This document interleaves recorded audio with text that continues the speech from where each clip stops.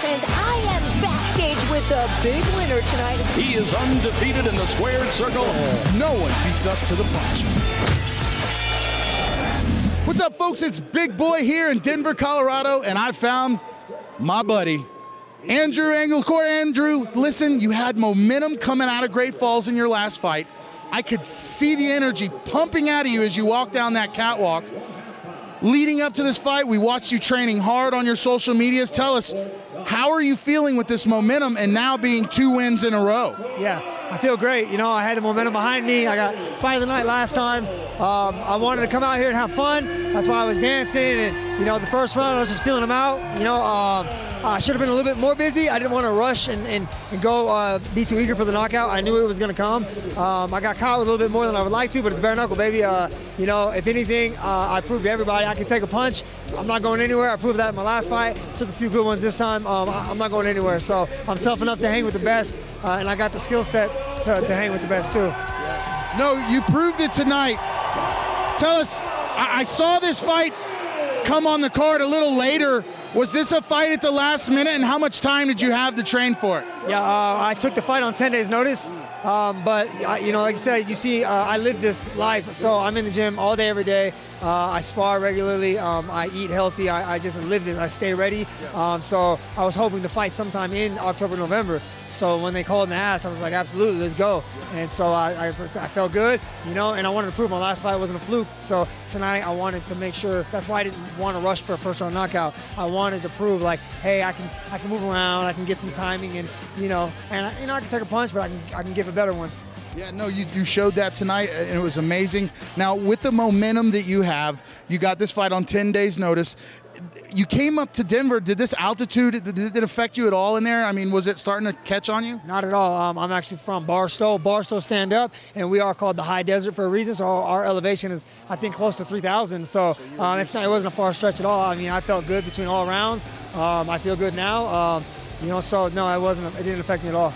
We also, I believe we had the open scoring here as well today. Were your coaches telling you the score in the corner in between rounds? No, and in Montana they had open scoring, and we agreed not to do that either, just so it wouldn't manipulate how I acted. Yeah. It didn't matter. I knew it wasn't going to go to decision, so. You know? Yeah. So also leading up, you know, he's a talented fighter. He's really experienced. What did you know about him, and how did you prepare for him in 10 days? So to anybody out there, I already know the haters are going to say, oh, he's got a losing record. He was a nobody. I didn't ask for the fight. I stepped in. I filled somebody else's shoes. So if anybody thinks, oh, you need to fight a real guy, well, go ahead and step up. You know what I mean? Yeah. So I had 10 days notice. I saw that. You know, he had a losing record, but I knew he was tough because in his last fight, his bare knuckle fight, he won all 5 rounds. He took a lot of punishment. Another reason I didn't want to rush the fight, because I saw him take a lot of damage and didn't go anywhere. So I knew he was tough, and he proved it. I caught him with some good ones that I thought were going to put him away earlier, and he lasted the first 3. But like I said, I was aware that he knew how to get outside because he has so much experience. Losing record or not, experience is experience. You know, and he caught me with a few good shots. And he's got a heart. So, again, anybody that's saying he was nobody, you didn't get a real test, well, then you step up, you be my test. Right? No, true. You definitely proved it. And it was the first couple rounds were amazing. I mean, that fight was an entertaining fight. But again, you came out, prevailed. Listen, what's next and what do you want? What fight makes sense to you next, Drew? I don't have any names off the top. Anybody can get it. I'm not ducking anybody. You know, I want, if I can get a top 5 ranked fighter, I would love that so that I can get ranked going into the new year. I have every intention of fighting one more time this year, and I would like to enter 2023 ranked top 5, and then 2023 I get my title. Nice. Maybe possibly Miami this year. That'd be beautiful. That'd be beautiful. I'm from California. I've never been to Florida, so if the BKFC wants to send me on vacation, go out there. Let's get some. Yeah. Any friends, sponsors, or fans you want to thank? I mean, man, my team, Victory Fitness, back at home, all of Barstow stand up. I know they're going crazy right now. Coach AJ and the Savage Squad. Everybody, you guys see it. You know, Go Combat.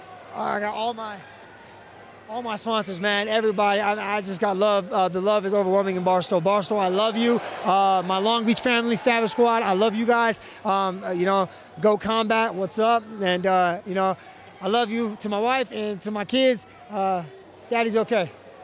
Well, folks, you heard it tonight from the man. He's running on momentum. He's full steam ahead. Andrew Angelcor. This is Big Boy with Bare Knuckle News. No one beats us to the punch.